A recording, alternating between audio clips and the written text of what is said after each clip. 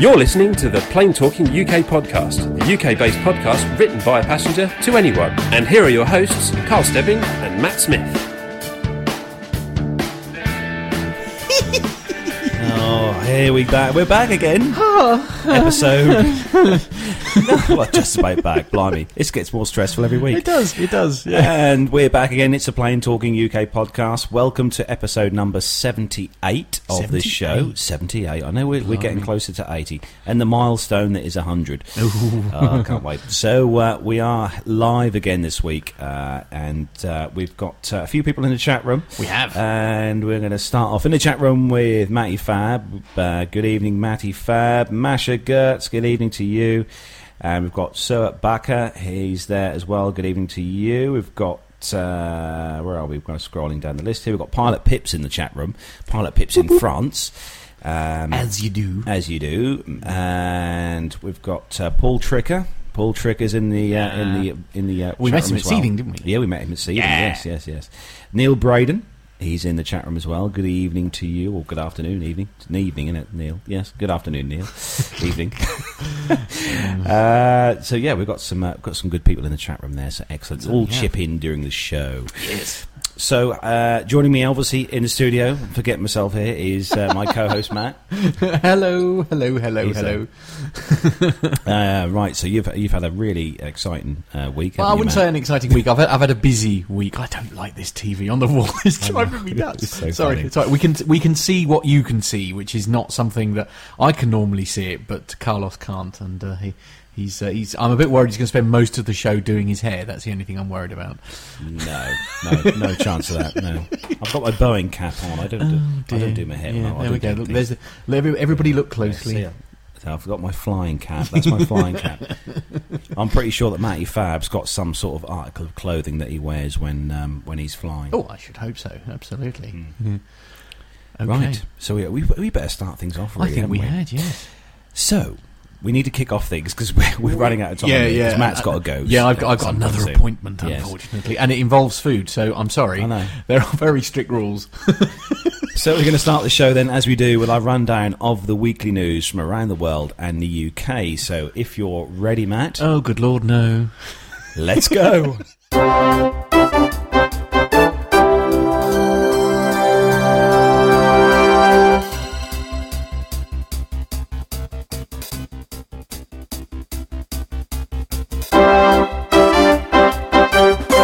So, kicking off this week's first news story then on the 3 News website. I think this one's an American site. It is, yes. Yeah.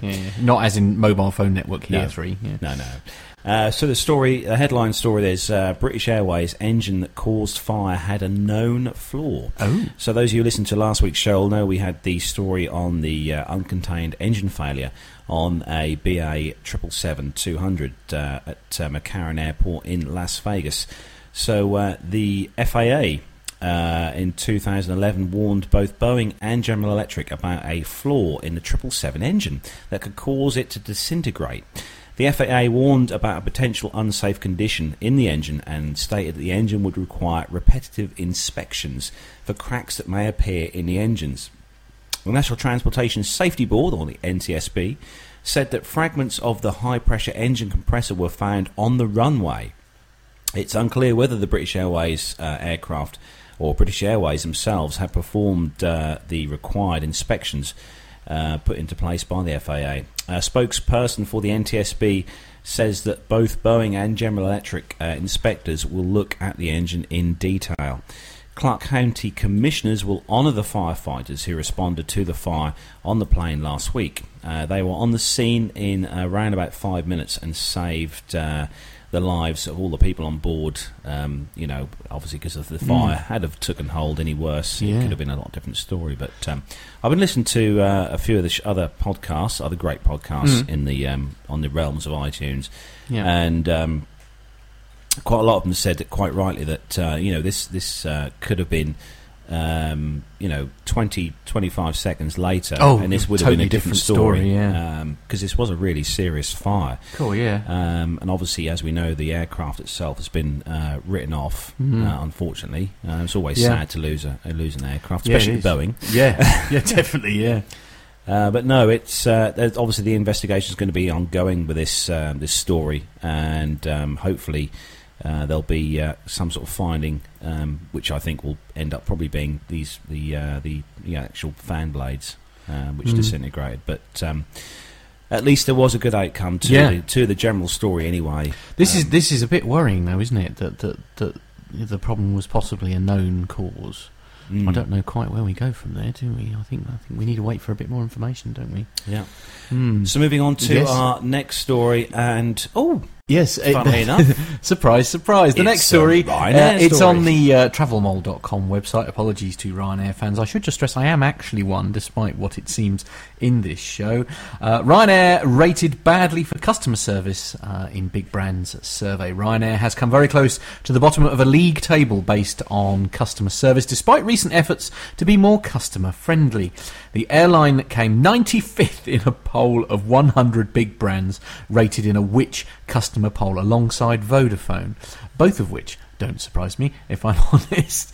The biggest brands chosen based on market share within their sectors were rated on making their customers feel more valued, knowledge of products and services, helpfulness of staff, resolving complaints or problems, and access to customer support. The best performing travel brand in the poll was British Airways, which was rated joint 27th alongside the likes of NatWest, Lloyds, Halifax and QuickFit. Meanwhile, Thomas Cook and Thomson came in at 35th alongside HSBC, Boots and Wix. First Choice was lower down the list at 51st, sharing the position with Asda, Morrisons and Mothercare. Flybe and EasyJet were further down still at 89th, along with Currys, PC World and B&M Home Stores. Top of the list of all the sectors, though, were Lush, First Direct, Lakeland, Body Shop, John Lewis and Waitrose. Lush also topped the poll in 2013. Scottish Power was rated the worst of the big brands at number 100. The league table was based on the responses of 3,501 members of the public in May 2015. Oh, so I think in fairness to Ryanair, it would appear that it's an industry-wide issue rather than certainly when it comes to the low-cost carriers. I mean, it's they're certainly not alone in having problems, if you like, with customer care. No, I think some people thought that perhaps because they'd changed their tune a bit, that everything would just be sparkling overnight. Overnight would be fabulous. Yeah. I think it will take a little while for everything to be sort of perfect with Ryanair. Yeah, indeed. So moving on to our next story, another budget carrier. This one, and the story is on the Express website, the Daily Express website. And the headline, EasyJet plane diverted after declaring an emergency over the English Channel. So an EasyJet flight from London to Rome was diverted as it flew over the English Channel after declaring an emergency. Flight U25259 from Gatwick made it as far as the North French coast before issuing an emergency call and returning back to the UK. The Airbus A319 was due to land at Rome Fiumicino around 10 p.m. British Standard Time, and the flight, which departed an hour late from Gatwick, turned back after passengers smelt smoke in the cabin. Oh no! It was given a priority landing slot, and all other aircraft were forced to circle the area. The plane touched down safely shortly after 8 p.m. on Sunday, and emergency services followed the aircraft to the stand. A spokesperson for the airline, EasyJet, said that they can confirm that flight EZY5259 from Gatwick to Rome returned to London Gatwick Airport after the captain declared a mayday as a precautionary only due to a smoke smell in the cabin. The aircraft landed safely and all passengers disembarked normally, and the aircraft was met by emergency services in line with routine procedures. The safety of its passengers and crew are EasyJet's highest priority, and the aircraft had 149 passengers on board. All of the passengers have been provided with refreshments, and they plan to fly them out on a replacement aircraft that same evening. So on the site there, you can see on there's the picture of the screenshot from Flight Radar. Or airlive.net of the aircraft. Obviously, you can see the track it took there and returning back to the airport. Well, but a safe outcome, anyway. So that's good. Absolutely. Yeah. Well, again, they've got to err on the side of caution, haven't they? So this was presumably near Gatwick, if they're near sort of the Crawley sort of area. Yeah. So I'm just waving at my wife. My wife's just returned from work. I know, poor slave driver that he is. If you look here, dear, you'll be able to. Sorry, I'd just like to introduce all our listeners to my wife Gemma. If you just look up there. Hello. I know. I agree with you, listeners. He is punching way above his weight there, isn't he? Absolutely. I just put the shopping in the fridge. Okay. Okay, that's excellent. The joys of a live show. I told you, he's been distracted by the cameras all day. It's the biggest mistake we ever did, putting it on the TV. Anyway, right, where were we? Right, so it's me. It's you. Yes, okay, so it is me. No, it's me. It's me. I've forgotten my brain. It is TNT magazine is the next story. This is also EasyJet, and EasyJet searches for the nation's favourite holiday selfies. Oh dear. I do hate selfies. I'm sorry. I really hate them. Special livery is to be created from travellers' holiday snaps from the past 2 decades. To help celebrate its milestone 20th birthday on the 10th of November this year, EasyJet is taking to social media and calling for the help of those who have flown with the airline since 1995 to send in their favourite holiday snaps and selfies taken from their travels across Europe. To commemorate the occasion, the photos will be assembled as part of a mosaic to form a special 20th birthday liveried plane adorned with the favourite photos of those who have flown with the airline. We wanted to invite our customers who have been fundamental in getting us to where we are today to share their travel stories with us, says EasyJet Group Commercial Director Peter Duffy. We have devised this social media-led campaign as an engaging way to continue to inspire current and future generation EasyJet customers to create another 20 years of memorable travel stories. The winning entrants each week will receive a pair of free flights, and all should see their imagery emblazoned on a special liveried craft. To enter, tweet your travel snaps to @EasyJet. So obviously their Twitter handle is @EasyJet with the hashtag. So it's hashtag time flies, all as one word, by the 14th of October. Alternatively, you can enter via 20years.easyjet.com. So it's http://20years.easyjet.com. Well, that is quite an exciting story, isn't it? Have you travelled much with EasyJet? Well, yeah, we're travelling with EasyJet this coming not this coming weekend, but next weekend. Oh, yes, of course you're away. Next weekend, yes. Yes, we're flying with EasyJet. We've got a couple of tricky shows ahead of us there. Yeah, we have. Because you're away that week, and then I'm away the following week. Oh, can't believe. That's fine. It could be fun. We'll work it out. We'll work it out. But I'm flying with EasyJet, like I said, next Saturday. And I haven't flown with EasyJet for a few years actually. So because we normally, as the chat room's going mad here about Ryanair.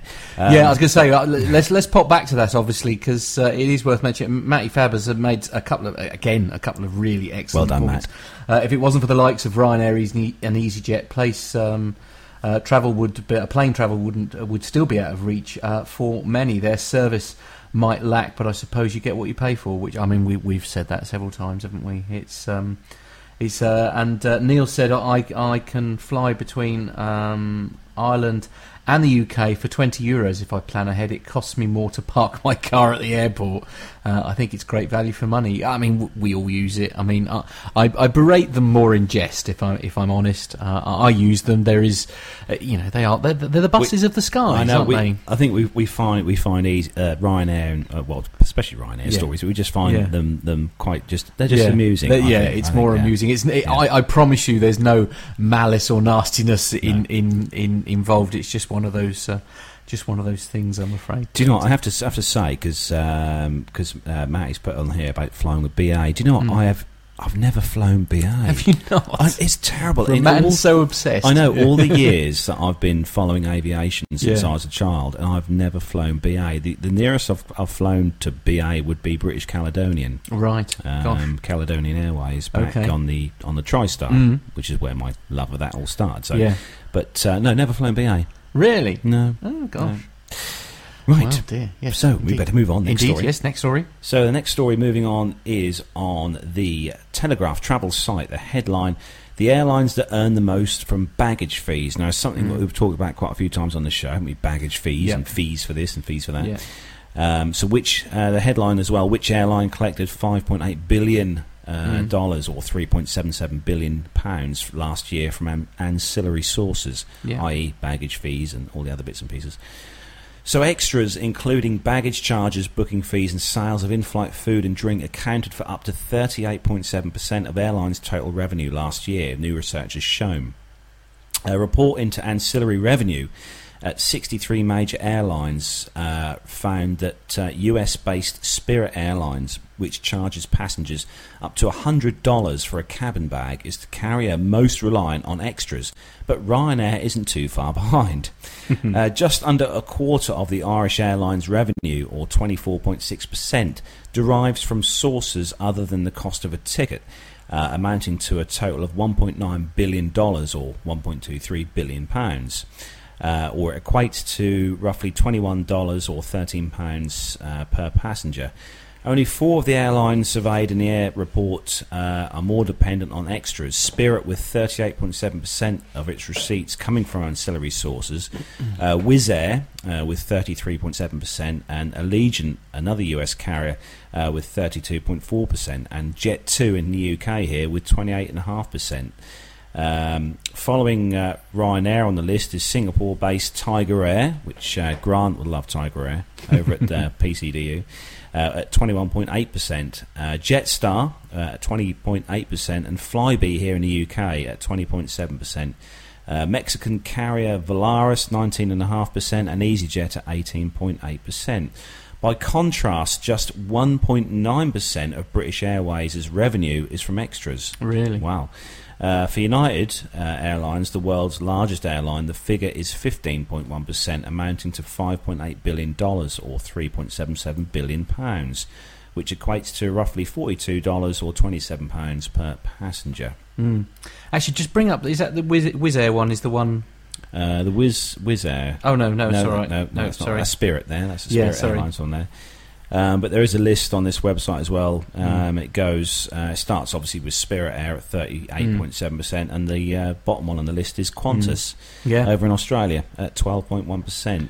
So these are this is the percentage figures is how these how much these airlines rely on extras. Really. So I mean, I don't know. It's just. Airlines charge so much for a ticket and then obviously bung the extras on.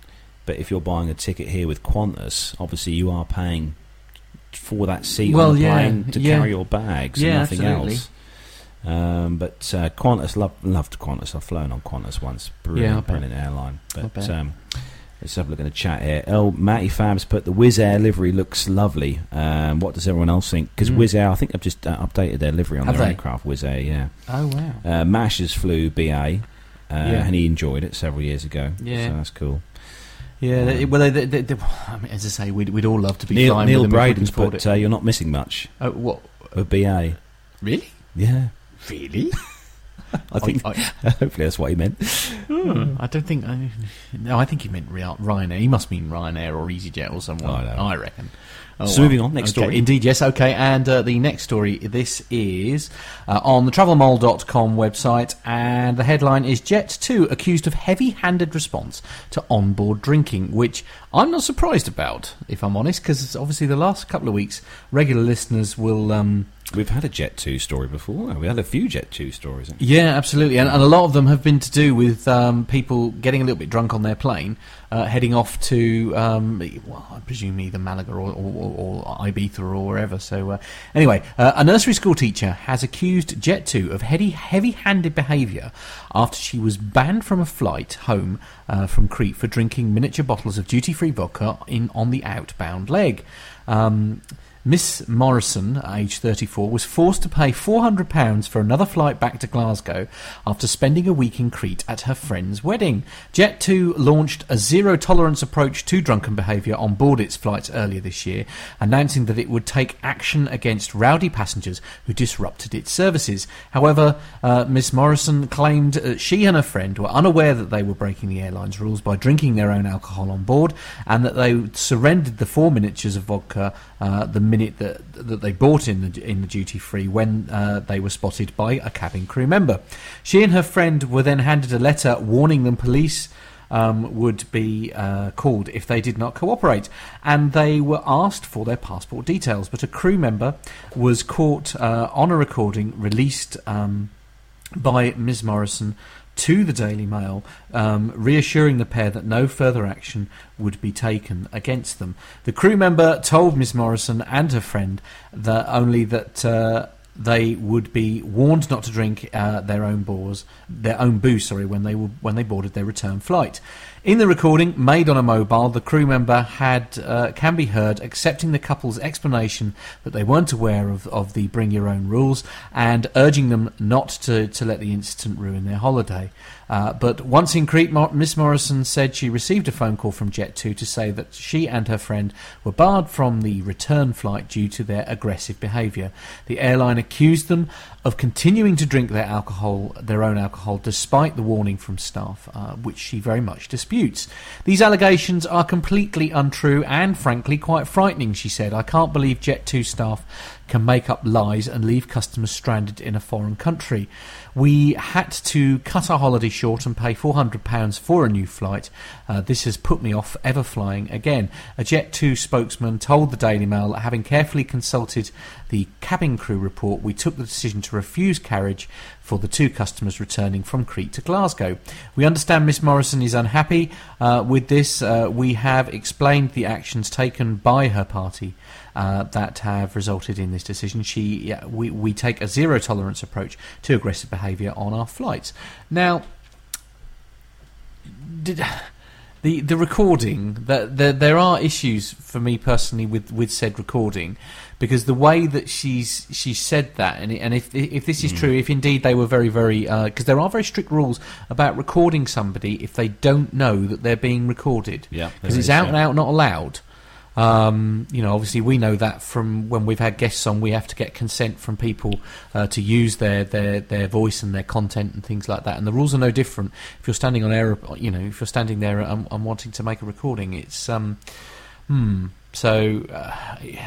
I don't know why. Perhaps maybe it's been dismissed because they can't use it as the recording as a form of evidence of the case, because the person didn't know they were being recorded. I don't know, but it does suggest that it's a bit of a heavy-handed approach, as they say. Well, we discussed in the last show, didn't we, with the sort of the whole drink thing that you've got the airlines have to take a kind of tough thing on, but there are ways around this and stuff of how to talk to people. Yeah, and that isn't the way to do it, is it? Especially if they do have a recording that disproves essentially what the cabin crew are claiming. So moving on, indeed, yes, to the next story, which is on the. I love this one. This is on the Telegraph travel site. The headline: British Airways reveals new state-of-the-art economy seat redesign. I shall show them that. Yeah, photo. Show them the photo. Okay, go on, scroll it up a little bit. There we go. Here we go. If you look at that, here we go. There we go. You'll be able to look see at that. On there, there's the shot there, screenshot there of the interior cabin there. Showing these new seats here, which look awesome. Every home should have them. Oh yeah, definitely. So the new premium economy seats in British Airways' Boeing 747s are more comfortable and feature tablet-style in-flight entertainment systems. Awesome. So the newly fitted planes, which the first of which departs from London Heathrow for JFK this week, actually. Have been equipped with Panasonic's Avionics EX3 systems, the company's most advanced in-flight entertainment system, featuring larger, high-resolution touchscreens with a sleek swiping function created the feel of using a tablet. The system, whose lightweight design aims to reduce the amount of fuel used by the aircraft, offers passengers more than 1,300 hours of entertainment, including more than 130 movies and 400 television programs. Passenger seats in World Traveller Plus, BA's premium economy class, have each been fitted with a universal power socket compatible with plugs from the UK and the US and Europe, while travellers in World Traveller Economy can access a USB charge point in their seats, which is quite good. I like that idea. More comfortable foam seats as well, as new seat covers match those in the Airbus A380 and the Dreamliners. And they've also been installed in both World Traveller and World Traveller Plus seats. The upgraded aircraft will also be operated on selected flights to Chicago, Lagos in Nigeria, Dubai, Boston, and Riyadh in Saudi Arabia and Kuwait, with further routes to be added in the summer of 2016. The revamped features of the Boeing 747s may pale in comparison to the enhanced elements in the first-class cabins of BA's newly purchased 787-9 Dreamliner, where technological enhancements have been a key focus integrated into the passenger seat, such as smartphone-like handsets and controls which control the entertainment position and the seat itself as well. You can move the seat, which is kind of cool. The handset also provides passengers with a second display screen so they can watch two things at once. Really? Why would you want to watch two things at once? Why would you want to do that? Newly introduced controls give passengers greater flexibility in adjusting their headrests and lumbar supports, and additional storage spaces have been introduced, and also a mirror has been fitted to personal lockers, so grooming can be carried out mid-flight. So these are in the these are in the seats that we'll never get to see. Yeah. The seats are finished in a diamond pattern grey leather, while subtle golden flourishes are integrated onto the seat as well. The 787-9 Dreamliner will commence services next month, flying from London Heathrow to Delhi on October the 25th. BA's latest aircraft redesigns follow a series of engine-related issues experienced by two 777 aircraft in the last few weeks. Last Friday, a BA flight from Washington made a full emergency landing at Heathrow as a safety precaution, according to a BA spokesperson, which temporarily closed the runway. And obviously, days earlier, as we know, we had the incident at McCarran Airport in Las Vegas. Yeah, absolutely. But going back to the story here in hand, obviously the interior cabins and stuff of these aircraft, I think that a lot of these airlines now, especially these bigger airlines, are producing fantastic interiors, or the interior cabins. Yeah, absolutely. I mean, they do look amazing. I just scroll down to the we'll scroll down. This one here. This is the one that I'll just switch. Put this up for you. This is the now, club, guys. the Club World. Yeah, this is amazing. It looks like a lounge, doesn't it? With the light hanging from the ceiling. It looks lovely. It looks really lovely. Yeah. I love the lighting, the mood absolutely, lighting. Absolutely, got there in those. Yeah. Yeah, I'm just looking in the chat room there, just seeing what everyone's talking about. Go on then, update us. Matty Fab agrees with airlines banning excessive drinking. And he says he won't travel on Ryanair or EasyJet at all, because he'd hate to be stuck in the middle of a rowdy stag or hen do for a few hours with his two small boys. He does have a point, it has to be said. He does definitely have a point. Yeah, oh, dear. I know what you're saying, Matty. I know what you're saying. Yeah, absolutely. Right, anyway, on to the next story. This is on Flight Global, and the headline is ATSB probes Virgin Australia A320 flight control incident. The Australian Transport Safety Bureau, the ATSB, has launched an investigation into an automated flight control issue involving a Virgin Australia regional airlines operated Airbus A320 on the 12th of September. The ATSB says the aircraft, registered Victor Hotel Foxtrot November Papa, was around 20 minutes into a flight from Perth to Bulgida, we'll say. I'm sorry if that's pronounced incorrectly. When air traffic control noticed it was deviating from its assigned flight level. The flight crew reported that an automated flight system issue had occurred and elected to return to Perth, it adds. Under the probe, the ATSB will investigate the flight crew and review flight and air traffic control data. This is expected to close by December.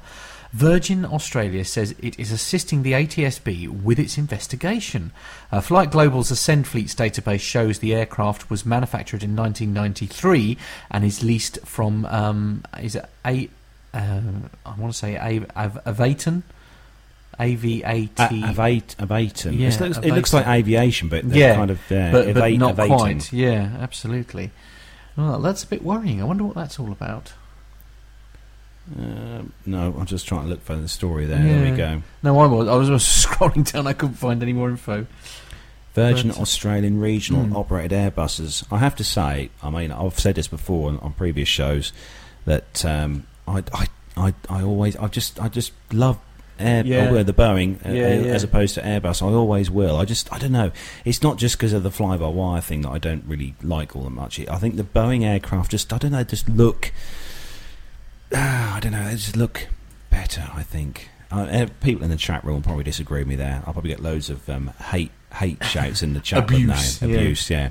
Although I will say, and I'll see if any of you guys in the chat room will agree with me here, that I've been looking at the pictures online of the new Airbus A350 XWB, and it looks very, very similar to the Dreamliner. The way that Airbus have done their the actual flight deck windows looks very, very similar to the Dreamliner with the Airbus. Yeah. But, Neil Braden's put if it's not Boeing, I'm not going. Oh, do you know? Oh dear. I wish I could say the same, Neil, but unfortunately this weekend I will be next weekend I will be flying with the EasyJet, and it will be on an Airbus. Oh, yeah. Oh dear. There we go. Oh dear. Oh dear. You're not upsetting the locals, are No, you? no, not at all. So next story on Flight Global's site, and this one's got a pitch to go with, so Matt can put that on in a mo. Yeah, okay. The headline then, TAM's first A350 emerges from the paint shop. So TAM, which is a Brazilian airline, TAM, their first A350-900 has rolled out of the paint shop in Toulouse in France ahead of the aircraft's delivery to the Brazilian carrier in December this year. The aircraft will have its engines installed next, as well as cabin furnishings and cockpit fittings, says Airbus. These will be followed by ground and flight tests. The first A350 for TAM is registered Papa Romeo X-Ray Tango Alpha. Flight Global's Ascend Fleet database shows. TAM, which has ordered 27 A350-900s, will be the first airline in the Americas to fly the new type. It will be the fourth A350 operator in the world after Qatar Airways, Vietnam Airlines and Finnair. TAM has said it will operate the first A350 service between Sao Paulo and Manaus in January 2016, followed by services from Sao Paulo to Miami in March and to Madrid as well a month later. The airline's A350, which TAM have got, are configured with 348 seats, in 30 with 30 business class seats and 318 in economy. While TAM's first A350 as well sports its signature red and white livery. And the airline's parent, LATAM Airlines Group, is expected to unveil a new livery for its airlines, LAN and TAM, early next year after announcing a new branding in August. If you'd Matt will put that on the picture on the screen now, so you guys in the chat room and watching live can see TAM's new A350 XWB there, looking awesome, minus its engines. Blimey, just throwing my phone on the floor. As you do. Minus its engines, and also there's another one there which you'll also be able to see a slightly different shot from the side of the aircraft. Oh, just covering my phone. Thank you. There we go. So yeah, that's obviously a fantastic news. I mean, TAM must have loads of sort of routes for this aircraft because they've ordered 27 of these. Gosh. And I doubt whether they're that cheap. No, I don't suppose for a minute they are they? Oh dear. So moving on to our next story. Indeed. Yes, the next story. He said, "Oh, hang on, he's getting all a bit of a 2 and 8. 1 second." Sorry, we're frantically trying to do something in the studio. You'll find out why in a minute. It's Flight Global is the website, and the headline is American flights grounded due to computer issues. This was issued by the FAA. The US Federal Aviation Administration is reporting that American Airlines flights are being held at their departure airports due to computer issues until 13:30 Central Daylight Time. Flights bound for American Chicago O'Hare, Dallas Fort Worth and Miami hubs are not departing under the ground stop program, the FAA's website shows. It does not show any issues with flights bound for the airline's hubs in Los Angeles or New York, or ones operated by its US Airways subsidiary. The Fort Worth, Texas-based carrier operates more than 300 flights a day from Chicago O'Hare, more than 860 flights from Dallas Fort Worth, and 240 flights from Miami on weekdays, flightstats.com data shows. Americans Flight Daily flights today were operated at 86% of them were on time at 1:30 Eastern Daylight Time, Flight Stats shows.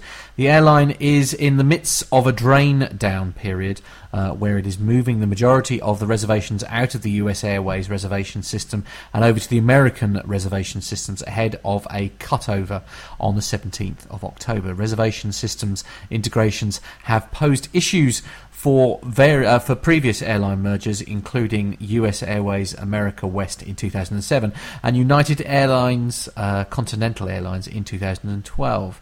American was not immediately available for comment. Surprise, surprise. So they're having a few glitches, I think, with the system change, essentially. Yes. But so moving on to our next story, and this one on Flight Global site, and this is a story, or one of these kind of stories we've covered over the last few weeks, and the headline, Lighting Collision, Qatar 777 conducted intersection departure. Now, this is a story that was on the sort of realms of media stations around this week, and this was about a Qatar Airways 777-300ER that had a collision with a lighting unit while departing from Miami. And the aircraft in question was 7 years old. It was Alpha 7 Bravo Alpha Charlie, and it struck the approach lights while taking off from Miami's runway 9 at around 20:30 local time on the 15th of September, so it's only a few days ago. It had been conducting a departure to Doha as flight QR778 from the Terminal 1 intersection, which would have reduced the runway length by around 30% to some 2,800 metres or 9,190 feet. The aircraft travelled along the taxiway S running parallel to the runway before being cleared to line up at the intersection. This clearance was acknowledged by the 777's crew, according to air-ground communications from Miami Tower. Investigators have not yet released any details of the weight and performance calculations or the thrust settings used for departure. All 777-300ERs are powered by General Electric GE90 engines. There is no immediate evidence that the crew was aware of the lighting collision with the lighting tower to control after the departure. There was no conversation between the aircraft and the tower. The US FAA says the aircraft continued to its destination without further incident, but that subsequent inspection revealed substantial damage to the underside of the fuselage. Wow. Meteorological data for Miami at the time of the departure, which would have taken place after sunset, indicates only light winds and good visibility, although there was rain in the vicinity. This is quite... you do hear every now and again of stories where aircraft have kind of had a little sort of knock and carried on. Not all the time, because obviously aircraft, even after a minor...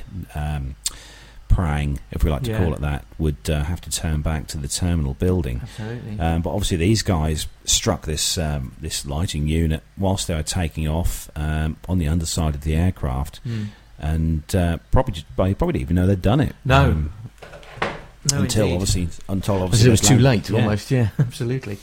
Just going back to the chat room. Yes. We've got Pilot Pip's in there. He has a pretty good idea of what the cause of this was.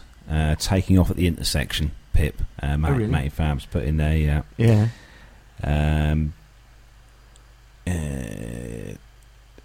Yes, Pip's. Yeah, Pip's. He's in the chat room. Bless him.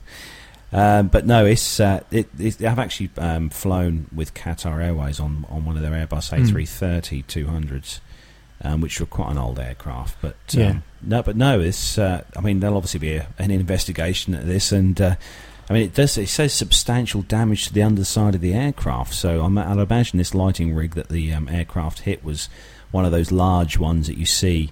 Around the intersections and the on runway sort of area itself. Yeah, absolutely. Yeah. So, moving on to our last story. Do you want me to take this one, Matt? Or because you're busy. No, it's all right. No, I'm all good. Yeah. Okay. It is. The next story is it's Channel News Asia, and the headline is airlines to try to woo customers back with their own websites.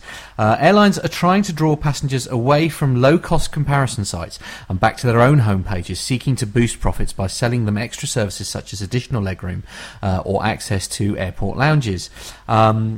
Berlin/New York airlines are trying to draw passengers away from low-price comparison sites and back to their own homepages, seeking to boost profits by selling them extra services such as additional legroom or access to airport lounges. Airlines across Europe and the United States are experimenting with strategies to bring travellers back to their own websites. These range from improving the booking process to adding fees for tickets booked using third-party distributors, which themselves charge airlines for their services. Many airlines see customizing travel packages with lounge access, extra legroom or hotel stays and restaurant bookings as the area which revenue has greatest scope to grow. That model can conflict with comparison sites that market only base fares. German carrier Lufthansa gets just 10% of its revenues from such ancillary sales and wants to grow that by an unspecified amount. Ryanair, which led the way in selling such add-ons, gets over 30% of its revenues from the said ancillaries. Third-party sites offer airlines access to a wider audience, but for a fee, and also at the expense of control of sales. Airlines are excited to get their product on the shelves. Scott Wilson, Vice President of E-commerce and Merchandising for United Continental Holdings Inc., told Reuters. They just need to be displayed in the correct way. I can see a scenario in which United would not want to work with partners that weren't helping advance our corporate strategy. He added, although United aims to be agnostic about where customers buy its services, Ryanair is overhauling its website to offer its 100 million annual passengers flight price comparisons, cheap hotel rooms and location-based restaurant discounts. CEO Michael O'Leary told Reuters, this is obviously the Ryanair boss, he told Reuters last month that he wants rival airlines to share their prices on the low-cost carrier's website, although the idea has not yet been embraced by its competitors. There is a lot of level of trust whereby customers don't believe that an airline will show them the best that a rival has got. Gordon Wilson, CEO of distribution and technology company Travelport Worldwide, also told Reuters. The major airlines each spend hundreds of millions of dollars annually to distribute their fares via global distribution systems provided by Amadeus IT Holding, Sabre Corp and Travelport. That allows fares to be easily compared by corporate travel bookers and directly by customers. Aiming to recoup costs, Lufthansa has introduced a €16 fee for bookings via GDS companies, a move which those business and travel managers have criticised. Lufthansa says its annual GDS costs are over 100 million euros. That's $113 million, and that GDS costs are several times higher than other booking channels.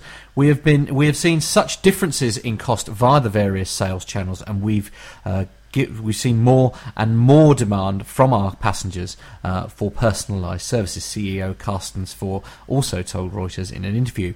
These latest moves in a tug-of-war between airlines and fare distributors have prompted some consumer advocates and travel technology companies to warn that carriers are making it tough for travellers to compare prices. The US Transportation Department is considering introducing a rule to require airlines to disclose ancillary fees at all points of sale. Airlines say that they are among the world's most transparent industries when it comes to pricing, despite differences among their products and charging for services such as baggage and seat choice that complicate matters. It won't be easy getting customers back to the individual airlines' websites, though. Nearly half of travellers who book online use an online travel agent such as Expedia or metasearch sites like Priceline Group, Kayak or TripAdvisor, according to the Travel Technology Association, their Washington-based trade group. No matter how seamless a website is, customers are used to using aggregators for house insurance, motor insurance, mortgages, anything we start to look for. We price compare these days, said Mark Alsop, Senior Vice President and Head of Global Business Development for loyalty analytics company Armenia. Illustrating the swift rise of the online travel firms, Lufthansa had the same market capitalisation as Priceline back in the mid-2009, but since then Priceline's value has jumped to $63 billion US dollars, 10 times that of Lufthansa. Carsten Schaefer, the head of Central Europe and Nordics at Sabre Travel Network, said it was difficult for airlines to match the service offered by distributors. We connect to 400 airlines. We're a specialist. Is an airline? I have doubts, he says. Big old story, that. I know. Yeah. I thought, is he going to survive to the end of this? No, I wasn't sure I was going to, if I'm honest. So those of you in the chat room, let's see what answers we get here. For me, when I'm booking flights, I have to admit I do always go to, normally 9.5 times out of 10, I'll always go direct to the airline, such as EasyJet, Ryanair, Thomson, blah, blah, blah. But when I'm booking accommodation, I will always look at some kind of third-party sites, to find accommodation and stuff through. Occasionally, I'll use a search engine to find a cheap flight. Yeah, but they normally do tend to be slightly cheaper if you go direct to the airline. I just wonder what any guys in the chat room, whether you guys and girls in there would go direct to an airline, or whether you'd book through a third-party site. Yeah, it's a difficult one, really, isn't it? But going to have a mention to one of the viewers who's actually joined us on YouTube. He's not in the chat room, but he is watching us. Oh, right. I'd like to say hello to Mel Phillips. He's joined us. Oh, fantastic. He's joined us there. I'll give Mel a wave. Yeah. Hi, Mel. He's watching us on his tablet. I expect his iPad or iPad or whatever, something like that. He's watching that. So hello to Mel. I work with Mel. He's a lovely chap. Oh, do you? He's a lovely chap. Oh, is that who I met at Seething? No, okay. That's not who you met at Seething. No. But no, hello to you, Mel. I hope you're enjoying the show. Yeah. And thanks for watching us. Absolutely. Yeah, good man. That's very good of him. Yes. So we've got some comments in the chat room then. So Suat Baka says that he goes directly to the airline. A lot of people do that. Yes. Oh, I must admit, I do. I go if I'm booking Ryanair, for example. The first place I go to is Ryanair. I don't look through an aggregator. Maybe I should. Perhaps I'm missing out on deals. It's just, I mean, we just booked for Mother. She's going back to Ireland, and it's only. I think again, like somebody was saying earlier, she managed to do it's £20 there, £20 return. So it's £40 return from Stansted to Ireland. Oh, well, yes. So. Anyway, yes, we need to bring this segment to a close because we've got to go soon, and we need to get some bits and pieces done, don't we? Yeah. But we are going to bring the commercial news segment of the show to a close. Yeah.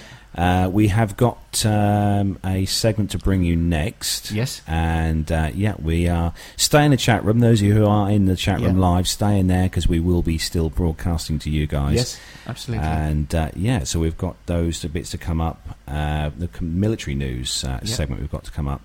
And we're going to bring those to you after this. Aviation media has long been the domain of the newspapers and magazines. Well, not anymore. I'm Steve Vischer. And I'm Grant McCarran, and we're bringing aviation right into your radio. Yes, we're making aviation cool and interesting for everyone. Hang on, aviation's always been cool. Check this out. How cool is this? Grant, turn that down.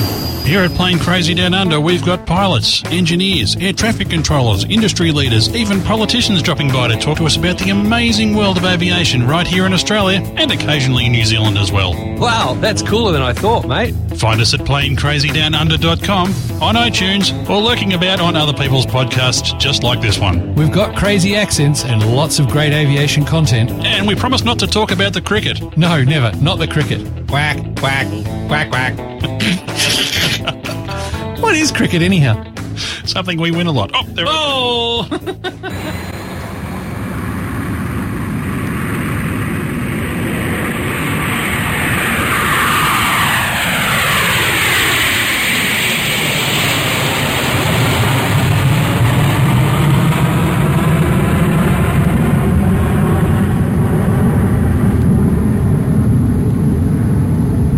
And we're back.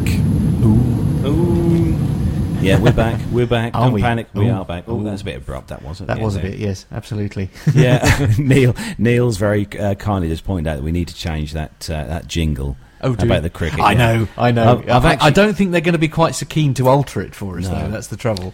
I have been in contact with Steve this week, because Steve, for those of you who listen to the PCDU show, will know that Steve Vischer's he's been rather he's had a knee operation, so he's quite ill at the moment. Oh, hello! I can hear someone. Just then. We're trying to get a live link up with Pilot Pip in France. Yes. Is that a yes? Well, I told you never to call me here. Hello, Pip. How's it going? Oh, very well. And you're joining us, Pip, live. Yeah. So so I better keep the language. Yeah, absolutely. Yes, Yeah. Family show, ladies and gentlemen.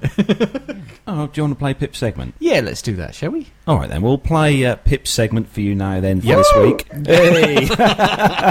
Just while he's ironing out some bugs, as I say, so we're bearing in mind, obviously, we are live on YouTube, so if you are watching, obviously... So, for those of you guys in the chat room, we are now going to play Pip's segment, so if you're ready, Matt, let's play Let's do that, yes. Pip's segment. Yeah. And now, it's time to visit the cockpit and join the man who puts the S in safe. It's the Plane Safety from the Flight Deck segment with Captain Pip. Hi everyone, it's Pip here. Now I was hoping to be joining the boys live on the show tonight, but unfortunately the gods of scheduling had other ideas. It looks like I'll be flying when they're recording this, which normally I wouldn't mind, but of course tonight is the opening game of the Rugby World Cup, England versus Fiji. I'm a big rugby fan, so I was really hoping to be watching that. Flying from Birmingham down to Nice, landing, well, not too long before the kickoff, so I'm hoping I'll be able to get to the hotel just in time to catch the start of the game. So hopefully, if you're listening to this live, I will, at this very moment, be sitting in a bar somewhere in the south of France with a nice cold beer, watching England give Fiji a jolly good thrashing. And if not, I'll be bloody annoyed. Anyway... what I thought I was going to do in this little segment, something a little bit different, is to talk a little bit about my first flying job. Now, a few segments ago, or a few months ago, I think probably by this point, I spoke about how I got into commercial aviation. And so I thought I'd tell you how I got my first job, and then a little bit about that job, because it was actually very interesting and a very enjoyable part of my career. And that first job, well, the first proper full-time job at least, was flying for a survey mapping company based out of Cranfield Airport, using aircraft to provide imagery for mapping and survey purposes. So I'd finished, this is back in the very early 2000s, I'd finished all my commercial licenses. And actually my first real job was flying in a little Cessna 172, doing photography. I had a photographer sitting next to me. He was He was a self-employed chap. He used to do photos for newspapers and estate agencies and things like that. And we used to fly around, and he'd hang out of the left-hand window with his camera taking pictures of whatever it was. Now, I say that wasn't really my first proper job because I didn't really get paid for that. It was more of a sort of a summer job. I earned a few pennies, just about enough to cover the petrol money, but it wasn't really a proper job. But still, a lot of fun, and crucially built up a few hundred hours and a few contacts, which turned out to be very important a little bit later on. But that was just a summer thing. So come October, November time that year, the flying had really dried up, and in order to earn a bit of money, I went back to the world of investment banking, which I'd been doing before whilst I was doing my training, and I hated that. It did nothing for me at all. It really didn't. So I had to go back to that to earn a few pennies. So I found a temp job in London, out near Docklands, and it was actually a very depressing time, a very upsetting few months, because I really thought I'd missed the boat. I'd had my chance and it had slipped past. I was in a very low point of my life, and I was phoning everyone that I could think of. I was sending CVs left, right and centre. I was making phone calls. I was begging and I was pleading, but just nothing was happening. That sort of time of year, end of the year, coming up towards Christmas, is just a bad time to be finding a job generally. I think people are beginning to wind down for Christmas. But I was desperate, I got to tell you guys. I was desperate for a job, a flying job. So I was calling. I had a long list of numbers and email addresses and places to send CVs. But nothing was happening. Nothing was happening at all. So Christmas came and went. To top it off, our family dog died just after Christmas. It was a real kick in the teeth. And it was a very low point. I was getting very, very depressed. And they say timing in aviation is everything when it comes to finding a job. And this was certainly true when I found my first proper job. It was exquisite timing, in fact. So I was, as usual, sitting at my desk in the investment place, doing something very menial and very unexciting, and going through my list of phone numbers, phoning the usual people without any joy.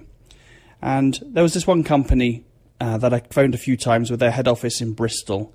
And I phoned them again as I worked my way down the list. And the girl who answered the phone, she said something like, "Oh, well, why don't I give you the number of the flying office, the pilots over at Cranfield?"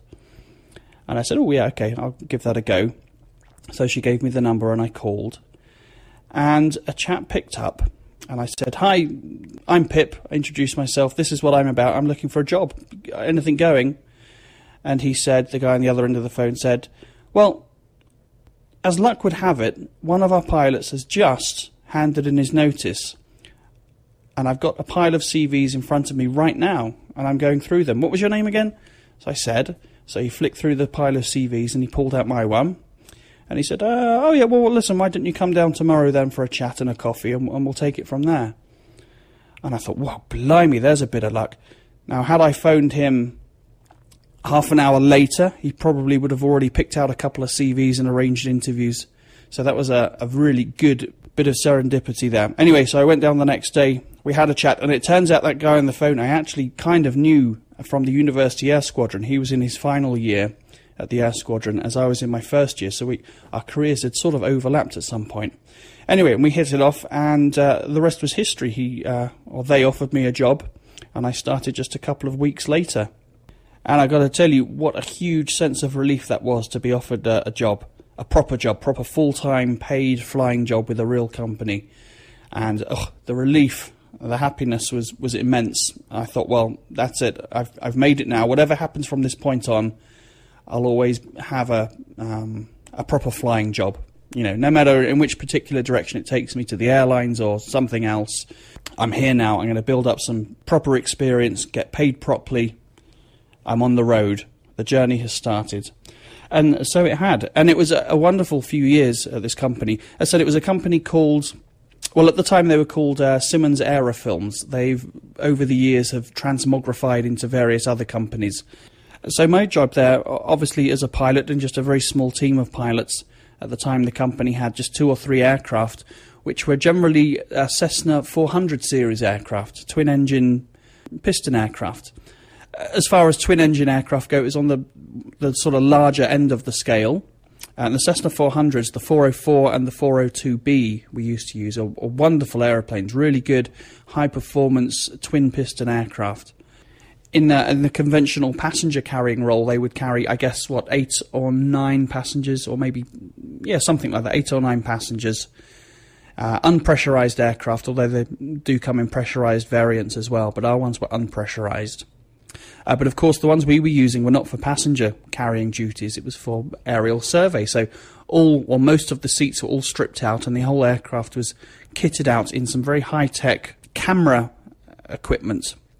So the typical setup, most of what we were doing was digital imagery, but we also used to do various other things using laser scanning, something called LiDAR, 3D imagery using something called pictometry. But the majority of the work was with a very large digital camera. So the setup would be one pilot and one survey navigator. Now, the navigators, traditionally going back a few decades to the 40s and 50s and 60s, they were navigators. They would navigate the route. They would have a sort of an inverted periscope looking out of the bottom of the aircraft, and you'd have a survey route that you were flying, a line, and the navigator would look down the periscope and call out to the pilot, headings and corrections to fly. So, 1 degree left or a couple of degrees to the right. But in the modern age, what we were doing, it was all controlled by computers. So the survey navigator really became more of a computer operator. But what we had, the camera itself was about the size of a fridge, your sort of fridge in your household. So it was a pretty big bit of kit, a couple 100 kilograms. And that would sit on top of a huge gyro-stabilized gimbal. So there was a hole cut into the bottom of the aircraft with a gimbal sitting on top, and then the camera sitting on top of that. So as the plane yawed and rolled and pitched, the camera would remain perfectly level.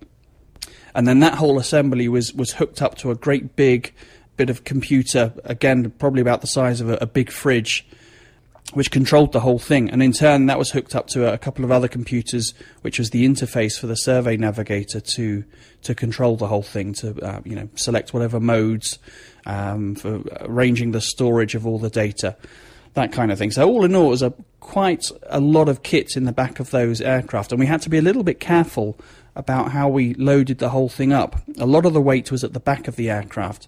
So one of the first lessons I remember when I started flying these aircraft was make sure you only get in one person at a time, because if you get 2 people sat in the back at the same time, the whole thing was likely to tip up onto its tail. So that was the usual sort of setup. But as I say, we did use other bits of equipment as well. So every so often the technicians would refit the whole aircraft. It was a few hours worth of work to get out all the camera equipment, put in maybe the laser stuff. We used to use laser scanning stuff, but we didn't use it much actually, but for seabed surveys and this kind of thing. But as I say, a large part of it was just digital imagery, and the sort of the projects or the clients we were working for, well, they were quite varied. But for instance, Ordnance Survey, the big UK map maker, was a large client. So we used to go off and spend hours and hours and hours on end flying these racetrack patterns around various parts of the country. The whole country was divided up into grids, maybe 15 miles by 10 miles, something like that.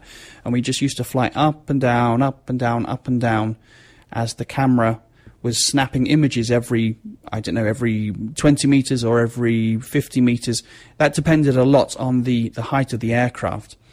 The lower the aircraft was, so the more detailed the image, the camera would need to fire off much, much faster, because the lower you are, the faster the apparent movement of the ground underneath the aircraft. I don't know if that makes sense. But as a result, to cover the full area, you would need to take many more pictures, because the field of view was much smaller, lower to the ground. So the camera would be firing off maybe every second. And the result of that, trying and bring it back to safety here, was you needed to fly. The lower you were flying, the slower you needed to fly. And that could be a little bit tricky. So often we would be flying around at low altitude. We're talking maybe as low as 1,000 feet, sometimes even lower actually on particular projects. But in order to make the whole thing work, you needed to fly as slow as possible. So we'd be with a stage of flap out, and really sort of with the nose up in the air, hanging off the props. And when you're looking at twin engine, piston engine performance, you need to be really careful in case you get an engine failure. You have something called VMCA, which is the minimum control speed whilst you're flying around. And you can get to a point where you're flying below the VMCA speed, and if you have an engine failure at that point and you're too slow, well, the aircraft is going to very quickly flip over onto its back, and before long you'll find yourself, well, very much dead, actually, as you crash into the ground. So we needed to be a little bit careful about exactly how we're operating the aircraft. So those very low altitude flights, we'd fly as slow as we could, but we needed to make sure that we're being safe at the same time. And this is sometimes a little bit of a battle between pilot and survey navigator. We've got two different aims in mind.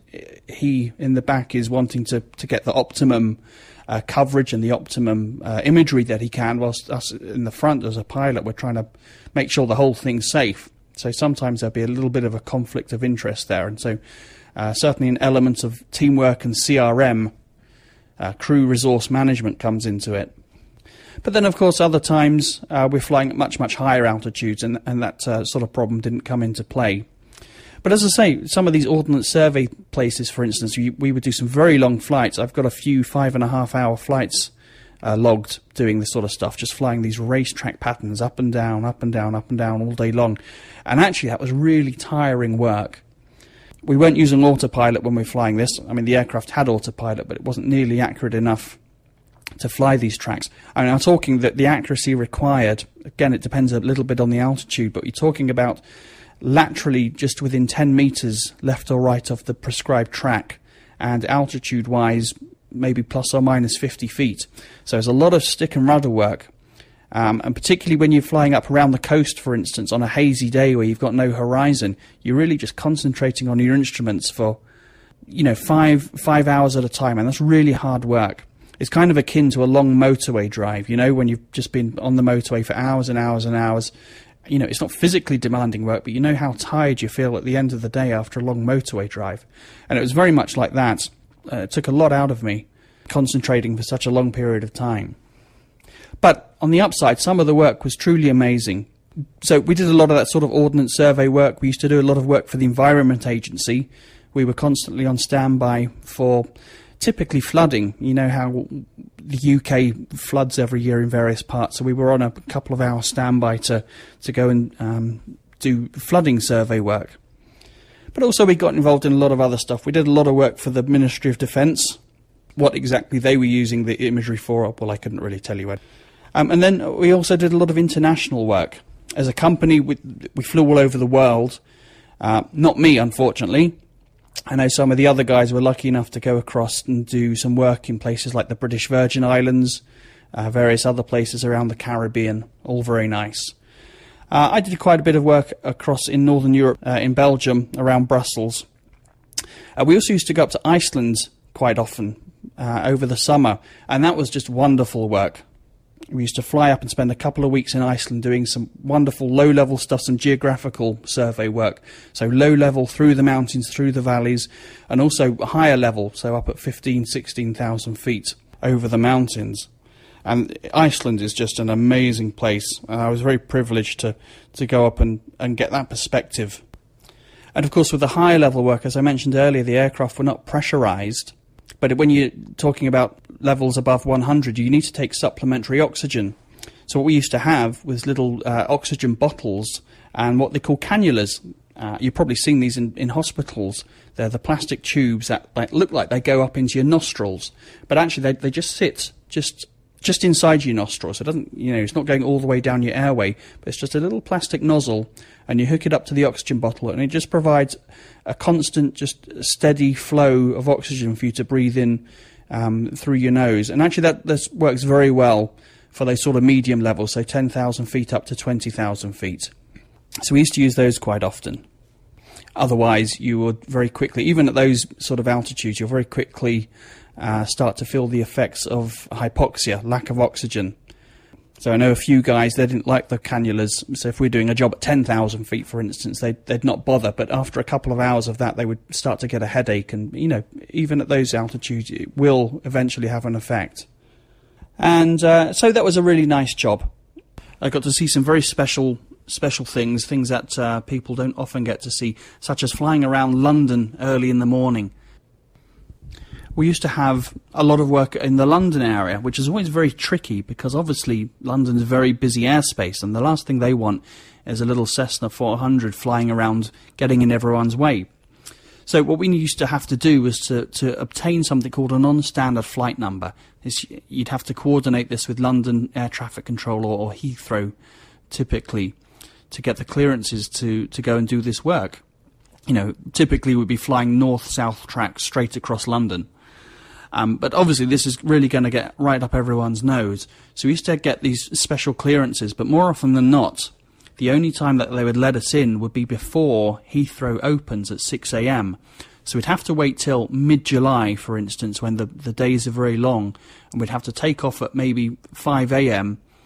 and go down and do an hour's work in London just before Heathrow opened. So it was quite lovely to be flying, and this is very low-level work. This is right down at 1,000 feet, so you could look out and you could see people waking up in the morning, getting into their cars and going off into work. And it was quite a privileged view. And then, of course, as 6 o'clock came, when the 747 started coming in, London would tell us to, unfortunately, clear off and come back another day. So that was always quite a challenge. And there were many other times, of course, that we had to deconflict ourselves with other traffic. One of the big safety aspects of this job was traffic avoidance. We're doing some very unusual kinds of flying, typically outside controlled airspace, and our aircraft then didn't have any TCAS, any traffic collision avoidance system, anything like that. So looking out of the window, see and avoid was a vital bit of the job. I can remember several relatively close calls with other aircraft. But of course, deconflicting with military aircraft was a big thing. As I say, some of the work we were doing was at low level. And when we're going up to places like Scotland or the Lake District, these are the areas where the RAF and the Navy like to do their low-level training. So the risk of a collision with a Tornado or a Jaguar or a Harrier or something was pretty real. So we needed to be very careful. And there was a system in place, actually, something called CANP, C-A-N-P. I can't remember exactly what that stands for. But this was a system whereby we could file or let the military know that we were conducting some sort of work. Now, it wasn't a perfect system. What you'd put into it was a position and a radius to say, okay, centered on this position, 2 miles within this position, we're going to be working at altitudes between, 1,000 and 5,000 feet. The trouble is, of course, the sort of work we were doing was not centered on a particular place. It was, as I say, we were flying tracks down coastlines, perhaps, or these racetrack patterns, which could be 10, 15 miles in length, or even longer. If you were following a coastline down, you might be doing so for 50 miles. So that was a challenge as well. Well, I've been rabbiting on now for over 20 minutes. That wasn't my intention at all today.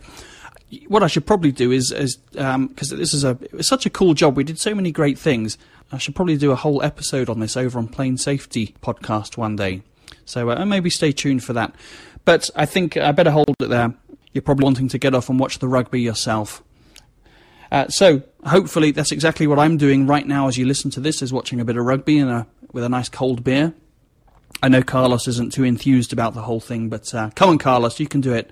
Watch a bit of rugby. Be a man. So for now, I'll hopefully speak to you again next week. Take care, everyone, and enjoy the game. And we're back again then after that. Thanks very much for that, Pip. As always, fantastic segment. And no, I won't be watching the rugby. Anyone who knows me will know that I do not watch rugby.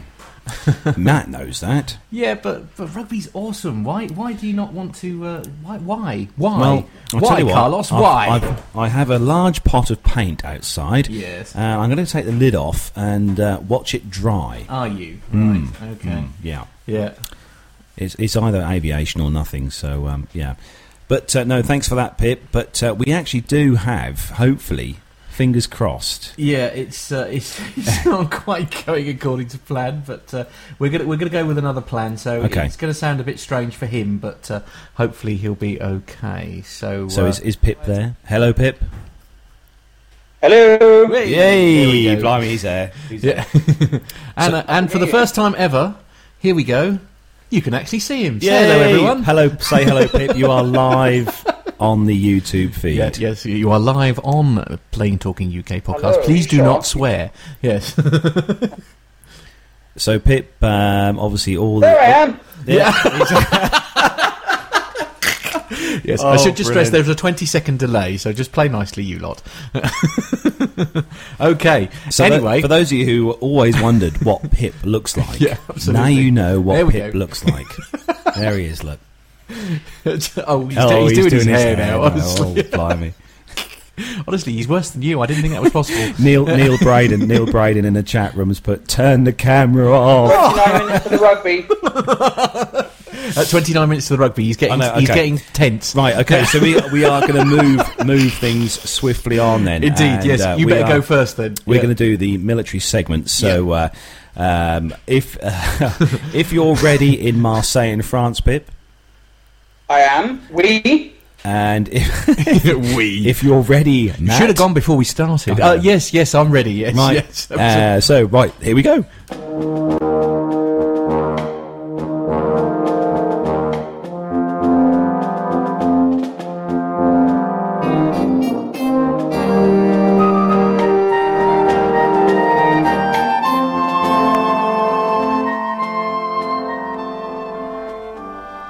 So the first story then on the military segment this week is on Flight Global's website. And the headline, Lockheed Martin pitches SC-130J conversion to the UK. So Lockheed Martin is proposing to adapt part of the Royal Air Force's in-service fleet of C-130J tactical transports to meet a potential UK requirement for a maritime patrol or multi-mission capability. Outlined at the Defence and Security Equipment International exhibition of London on the 15th of September, the company's SC-130J proposal would take the RAF's 10 short fuselage C-130Js and incorporate a mission system derived from that already integrated by Lockheed onto the Royal Navy's Augusta-Westland Merlin HM2 helicopters. This would include fitting an active electronically scanned array radar beneath the fuselage and weapons sponsoons in the front of the main landing gear to accommodate torpedoes. Other proposed enhancements would include fitting extra range long fuel tanks to increase mission endurance to 14 hours, underwing weapon pylons capable of carrying anti-ship and air-to-air surface missiles, a 20-inch electro-optical infrared sensor and new communication systems and electronic support measure equipment as well. It could also gain a magnetic anomaly detector boom if required to perform anti-submarine warfare duties, the company says. In-country modifications, which would also include fitting sonar buoy dispensers and workstations for 5 onboard mission systems operators, would be performed by the RAF's existing C-130J supported provider, Marshall Aerospace. The proposal also involves giving the aircraft replacement centre wing boxes, which Keith Muir, International Business Development Management for Lockheed Martin UK Integrated Systems, says could enable a service life of another 25 to 30 years for the C-130J. Along with several other potential bidders for a maritime surveillance requirement, Lockheed is hoping to see the need for such a capability identified during the UK's government spending or pending strategic defence and security review. If Matt will put that on the screen. Yes, certainly, yep. You'll see there this sort of an artist's rendition of what the Hercules would look like in a maritime patrol kind of setup. And if we go down to here, you'll see one there launching a torpedo. You've got to love a moody sky in the background, haven't you? So this is something that, this is could be another string to the C-130J's bow, really. Yes. It's going to go from being a transport aircraft to a maritime surveillance aircraft. You're just as saying well. that because it's awesome. Lockheed I know, in the know. title, because I you're know. obsessed by the Lockheed. That's I all. know. But I think that's really cool. I think that's really cool. Yeah, no, I'm not disagree with you there. So next story. Yeah, okay, and this one is down to Pip. So Pip, take it. Hang on, don't take it away just yet. There we go. Take it away. Okie dokie. So this is the A400M story, right? Mm-hmm. Yes. That is the Okay, one. cool. Okay, this is from Flight Global, and the headline is A400M achieves service entry milestone for UK.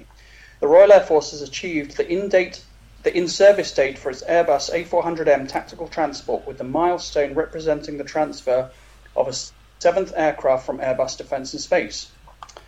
Previously scheduled to occur during March, the in-service target was missed earlier this year, with a further delay to the scheduled caused by the fatal crash of the Airbus A400M in Seville during May. And I've lost my scroll down button, hang on. There it is. Oh. Airbus has now delivered 4 A400Ms to RAF Brize Norton in Oxfordshire, with another 3 examples having been transferred to support testing of the type's defensive aid system equipment for the UK. The service will eventually field 22 of the type under an acquisition worth $2.75 billion. How much? 2.75 billion, that's a lot of money. That is pounds, that is, sorry, 2.75 billion pounds, 4.2 billion US. It's still a lot of money, yeah. Yeah. The story continues. Announcing the development during the Defence and Security Equipment International Exhibition in London in September, Minister of State for Defence Procurement Philip Dunn said the latest handover means the A400M can now undertake tasks wherever it is needed around the world. Airbus says the RAF will later this month pass a combined 1,000 flying hours with its A400Ms and cites a mission success rate in excess of 90%. Ooh. So there we go, A400M going strong. Yeah, absolutely. And we saw one of these, didn't we, Pip, at RIAT this year, and we even went on board one. How cool was that? We went on, in fact, I went on twice, Carlos. Oh, yeah, I know. After you went on the Sunday, I went back and found our friend Phil Cavey, and he gave myself and my wee lad another tour. Oh, fantastic. Always yeah, one. really nice. Funnily enough, I've just today was flying with a guy who's an ex-Hercules RAF chap, and he was laughing at the A400M. He said they were talking about this when he left the Air Force 15 years ago. Really? How overdue it was, yeah, even back then. But you know, certainly the ball's rolling now for it. Cool, yeah. So moving on to the next story. And is this? Are you not doing? You're going to control. You're going to do the control. Sorry, it's all getting a bit. Yeah. So Flight Global, this one, first functional Boeing KC-46A tanker to fly the 25th of September. The Air Force's developmental next-generation tanker, the Boeing KC-46A, is expected to make its maiden flight on the 25th of September, which is that's next week. Indeed. According to the service's Programme Executive Office for Tankers, preparation for the first flight paused for 30 days after a chemical mix-up contaminated the integral fuel system, and any scheduled margin built into the programme is long gone. Despite several setbacks and almost 1 year schedule delay, Brigadier General Duke Richardson says the second engineering and manufacturing development EMD aircraft, the first functional tanker, is in fuel dock after receiving repairs and should be airborne by the month's end. Speaking at an Air Force Association event in Washington, Richardson says that we're not struggling in terms of capability, and Boeing remains committed to delivering the first 18 aircraft in August 2017. There's a lot going on right at the in the program, he says. The Air Force is breathing a sigh of relief that the KC-46 is being developed under a firm fixed contract, since the total development cost to the US government is capped at $4.9 billion, and Boeing is taking the fiscal hit from any costly overruns. So that's good. I mean, we've covered the KC-46 quite a few times on the show now, and that's going to be an awesome tanker. That'd be nice if we see that next year, possibly. Yeah, absolutely. Yeah. Anyway, on to the penultimate story. This is also on Flight Global, and the headline is Boeing doubles F-15C missile load in 2040 Sea Eagle upgrade. What's a 2040 Sea Eagle upgrade? I dare say all will be explained. Boeing has unveiled an upgunned version of its supersonic F-15C air superiority jet designed to keep the ageing fleet operationally relevant through to 2040. Blimey, you really are thinking ahead there, aren't they? Called the 2040C, the upgrade package includes quad-pack munitions, racks designed to double the aircraft's air-to-air missile payload to 16, and conformal fuel tanks for extended range flights. For communications, Boeing is naturally offering the Talon 8, the Air Force's program of record for connecting the F-15 with Lockheed Martin's F-22 Raptor. In terms of serviceability, Boeing's package includes Raytheon's APG-63 version 3 active synthetically scanned array, that's the AESA radar, and a long-range infrared search and track IRST sensor for first sight, first shot, first kill air-to-air combat. The 2040C continues delivery of the Eagle passive stroke active warning survivability system, that's the EPAWSS systems, a program designed to equip the 4th generation F-15 with the latest electronic warfare capabilities. A contract announcement for that effort is expected very, very soon. Boeing Vice President of the F-15 programs, Mike Gibbons, says that the 2040C concept is an evolution of the Silent Eagle proposed to South Korea with some low observable improvements, but mostly a focus on the latest air capabilities and lethality. Lethality, is that even a word? Lethality. Indeed, they're making words up as Lethal, they go along. yeah. Lethal. It's not something you want on the wrong side of you, anyway. That's actually good. That's a good picture there you got there on the is screen. it? Oh, okay. Hang on. 1 second. Here it comes. F-15. There you go. There you go. Little 15. So you can see that one in the chat room there. Yeah, so you can see. absolutely. So the F-15, just for a bit of information, because we always like to bring some information on the show. So the F-15, the McDonnell Douglas F-15 Eagle, was introduced into service the year we were born, Matt, 1976. Oh, it was a good year, that. That. Yeah. And I don't mean the tyres. It's powered by Pratt & Whitney F-100 engines, and it had a unit cost, and this is going back to 1998, but it had a unit cost around that time of around $30 million for one of those aircraft. Gosh. So if you want to buy one... No. So moving on then to our last story in the military segment. Yeah, this is for Pip, so if you want to take this one away. Certainly. Okay, this is DARPA replaces helicopter landing skids with robotic legs. The US Defense Advanced Research Projects Agency, who I assume is DARPA, has demonstrated robotic helicopter legs that promise to soften and stabilize rotorcraft landings for just a moderate increase in weight. By replacing the traditional landing gears with automatic robotic legs, the US government thinks it can reduce hard landings by a factor of 5 and land on 20-degree slopes without the risk of the rotor blades hitting the ground. The technology being developed by the Georgia Institute of Technology under DARPA's Mission Adaptive Rotor program could greatly expand the effectiveness of helicopters across many military and national security missions, DARPA said in a statement. Helicopters are incredibly maneuverable in the air, but during landing and takeoff, their traditional skid and wheel-based landing gears requires stable, flat surfaces that are often unavailable in helicopter-needy environments such as forward operating areas, ships at sea, and natural disaster zones, the organisation says. And then there's a nice picture here of this helicopter. I don't know if you're able to show the pictures there with this robotic legs. Yeah, here we go. I'll keep reading while you sort that out. Yep. The 4 robotic legs use a force-sensitive contact sensors to adjust to uneven terrain, keeping the rotorcraft on a safe horizontal plane. After takeoff, the legs fold away under the fuselage. Oh, cool. The equipment successfully demonstrated the ability to land and take off from terrain that would be impossible to operate from with standard landing gear, says someone. The demonstration took place in Atlanta, Georgia, and the technology remains in development at the Institute. It has obvious applications for Northrop Grumman's MQ-8 Fire Scout aircraft and others that operate from relatively light and unstable platforms, such as a combat ship. And there's another nice picture. Mm-hmm. That's the end of the story. So I guess the idea here is these...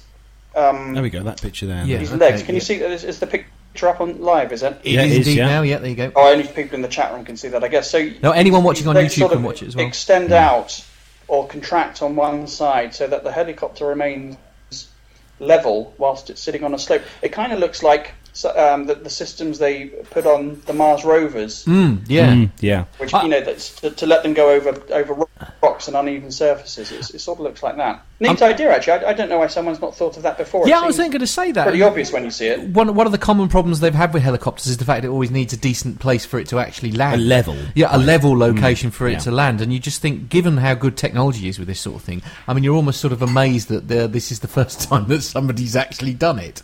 And also, this would be an awesome application, wouldn't you agree, Pip, for like the search and rescue helicopters? For for anything like that, any helicopter that needs to get into a slightly tricky terrain, I think that would work a treat. Oh, as you say, especially in search and rescue. I mean, that's it's an absolutely brilliant idea. Anyway, that brings the military section to a close. That's it, yeah. And my wife has very kindly brought me this glass of red wine. Oh dear. There we go, a glass of red wine, and it's really nice red wine. Is it? What is it? It's a Wolf Blass, wife. Yes, it's Wolf Blass. Listen to that, wife. Her name is Gemma. You horrible, horrible caveman. You. I bless her. She puts up with a lot. Look at that. That's good. Yes, she puts up with a lot. Bless her. Yeah, she has to. I think. Yes. Yeah. Whilst you're drinking your wine, do you want to hear some information on that Qatar story you did earlier? Yeah, go on, Pip. Yeah, because you are the man. Yeah. Well, this is third-hand information, but I have it on good authority that this is what happened.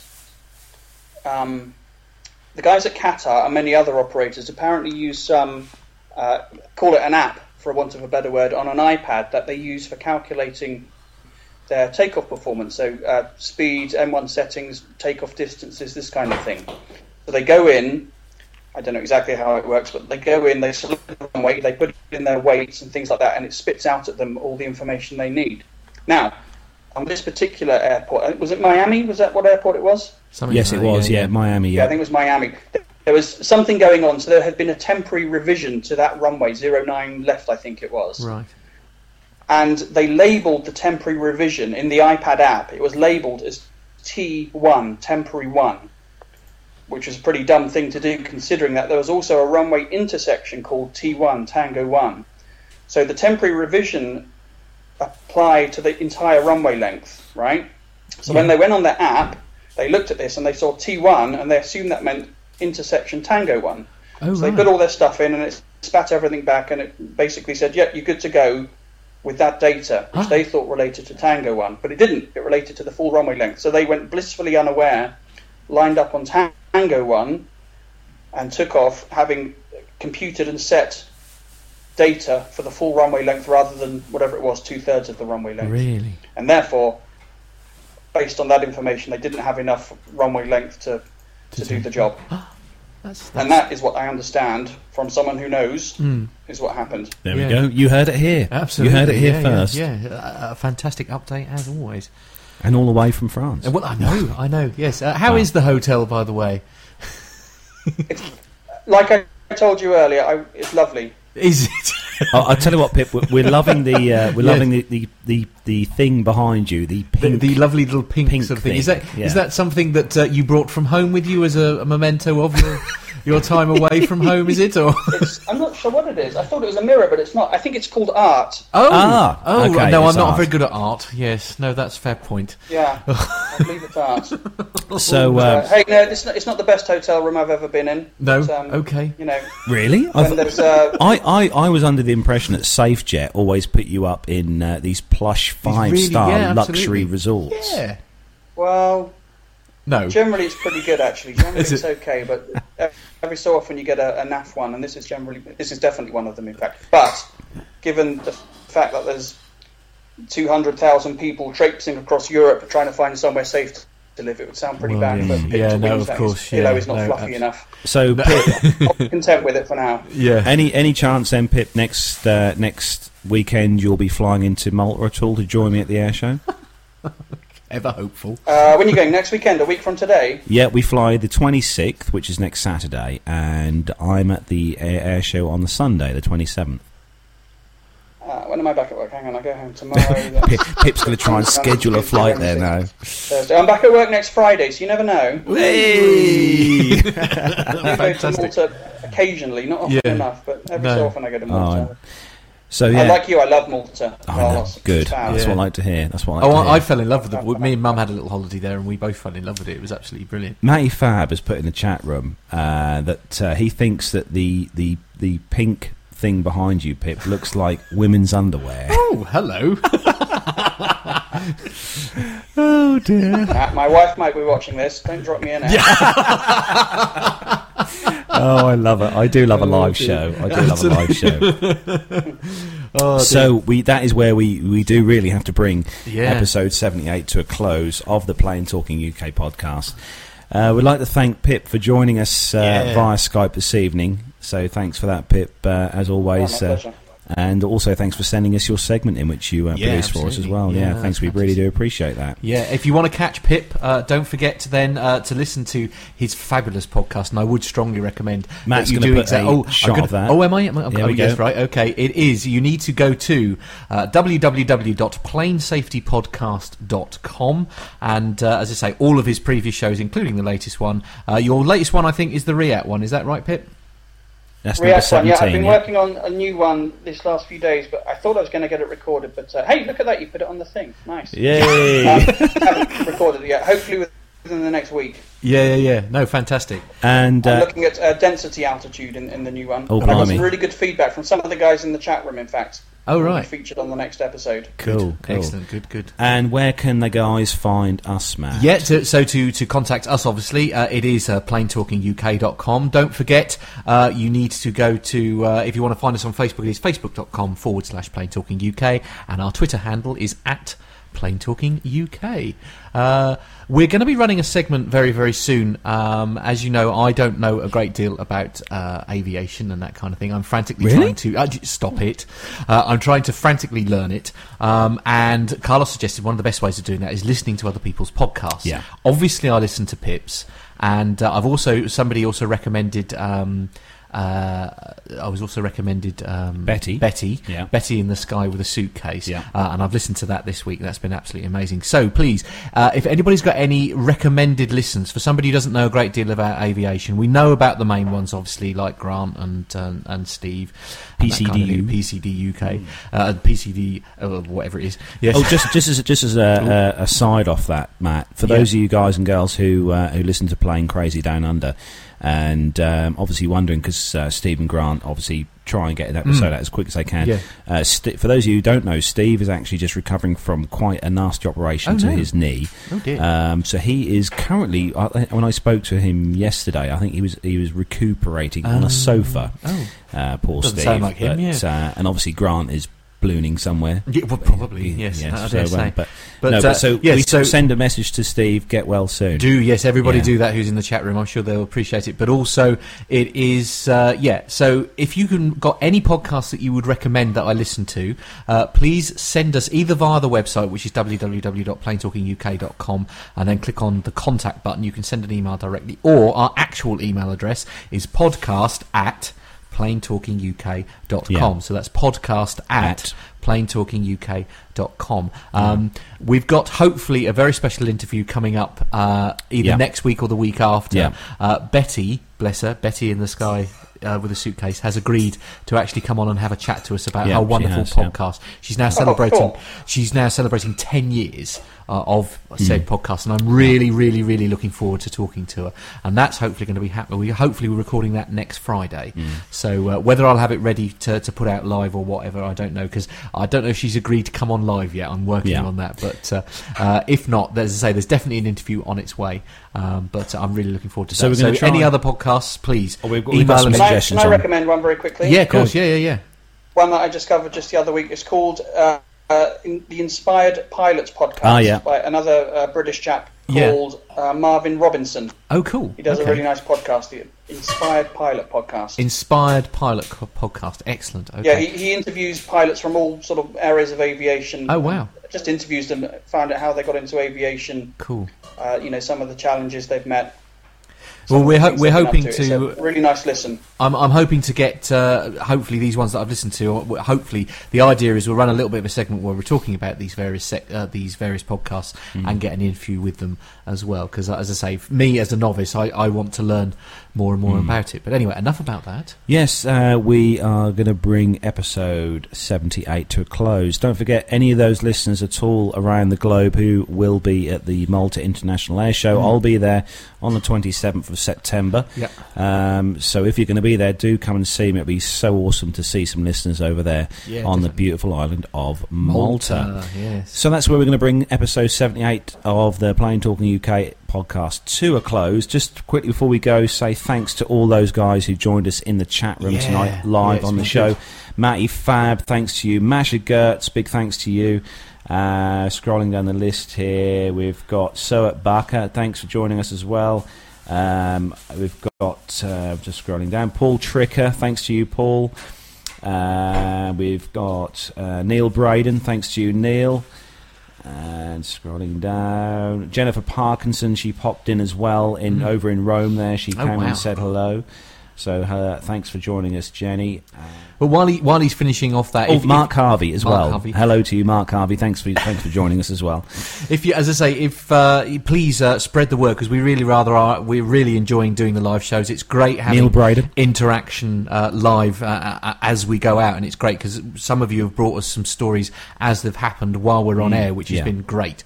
So if you're up for this, we're up for doing it live every time. So please go out there, spread the word. Let's get that chat room absolutely buzzing. But I am now officially out of time, so it is, I'm afraid, time to say goodbye. So if we could hand over to a rather lovely, I hope is a dry part. Oh, sorry. A quick one, Ray Davis as well. Quick shout out to Ray Davis and Jonathan Warner. Fantastic. Yes. So from what I hope is a much nicer location than we are in France. I know it's dark. Give us a wave, Pip.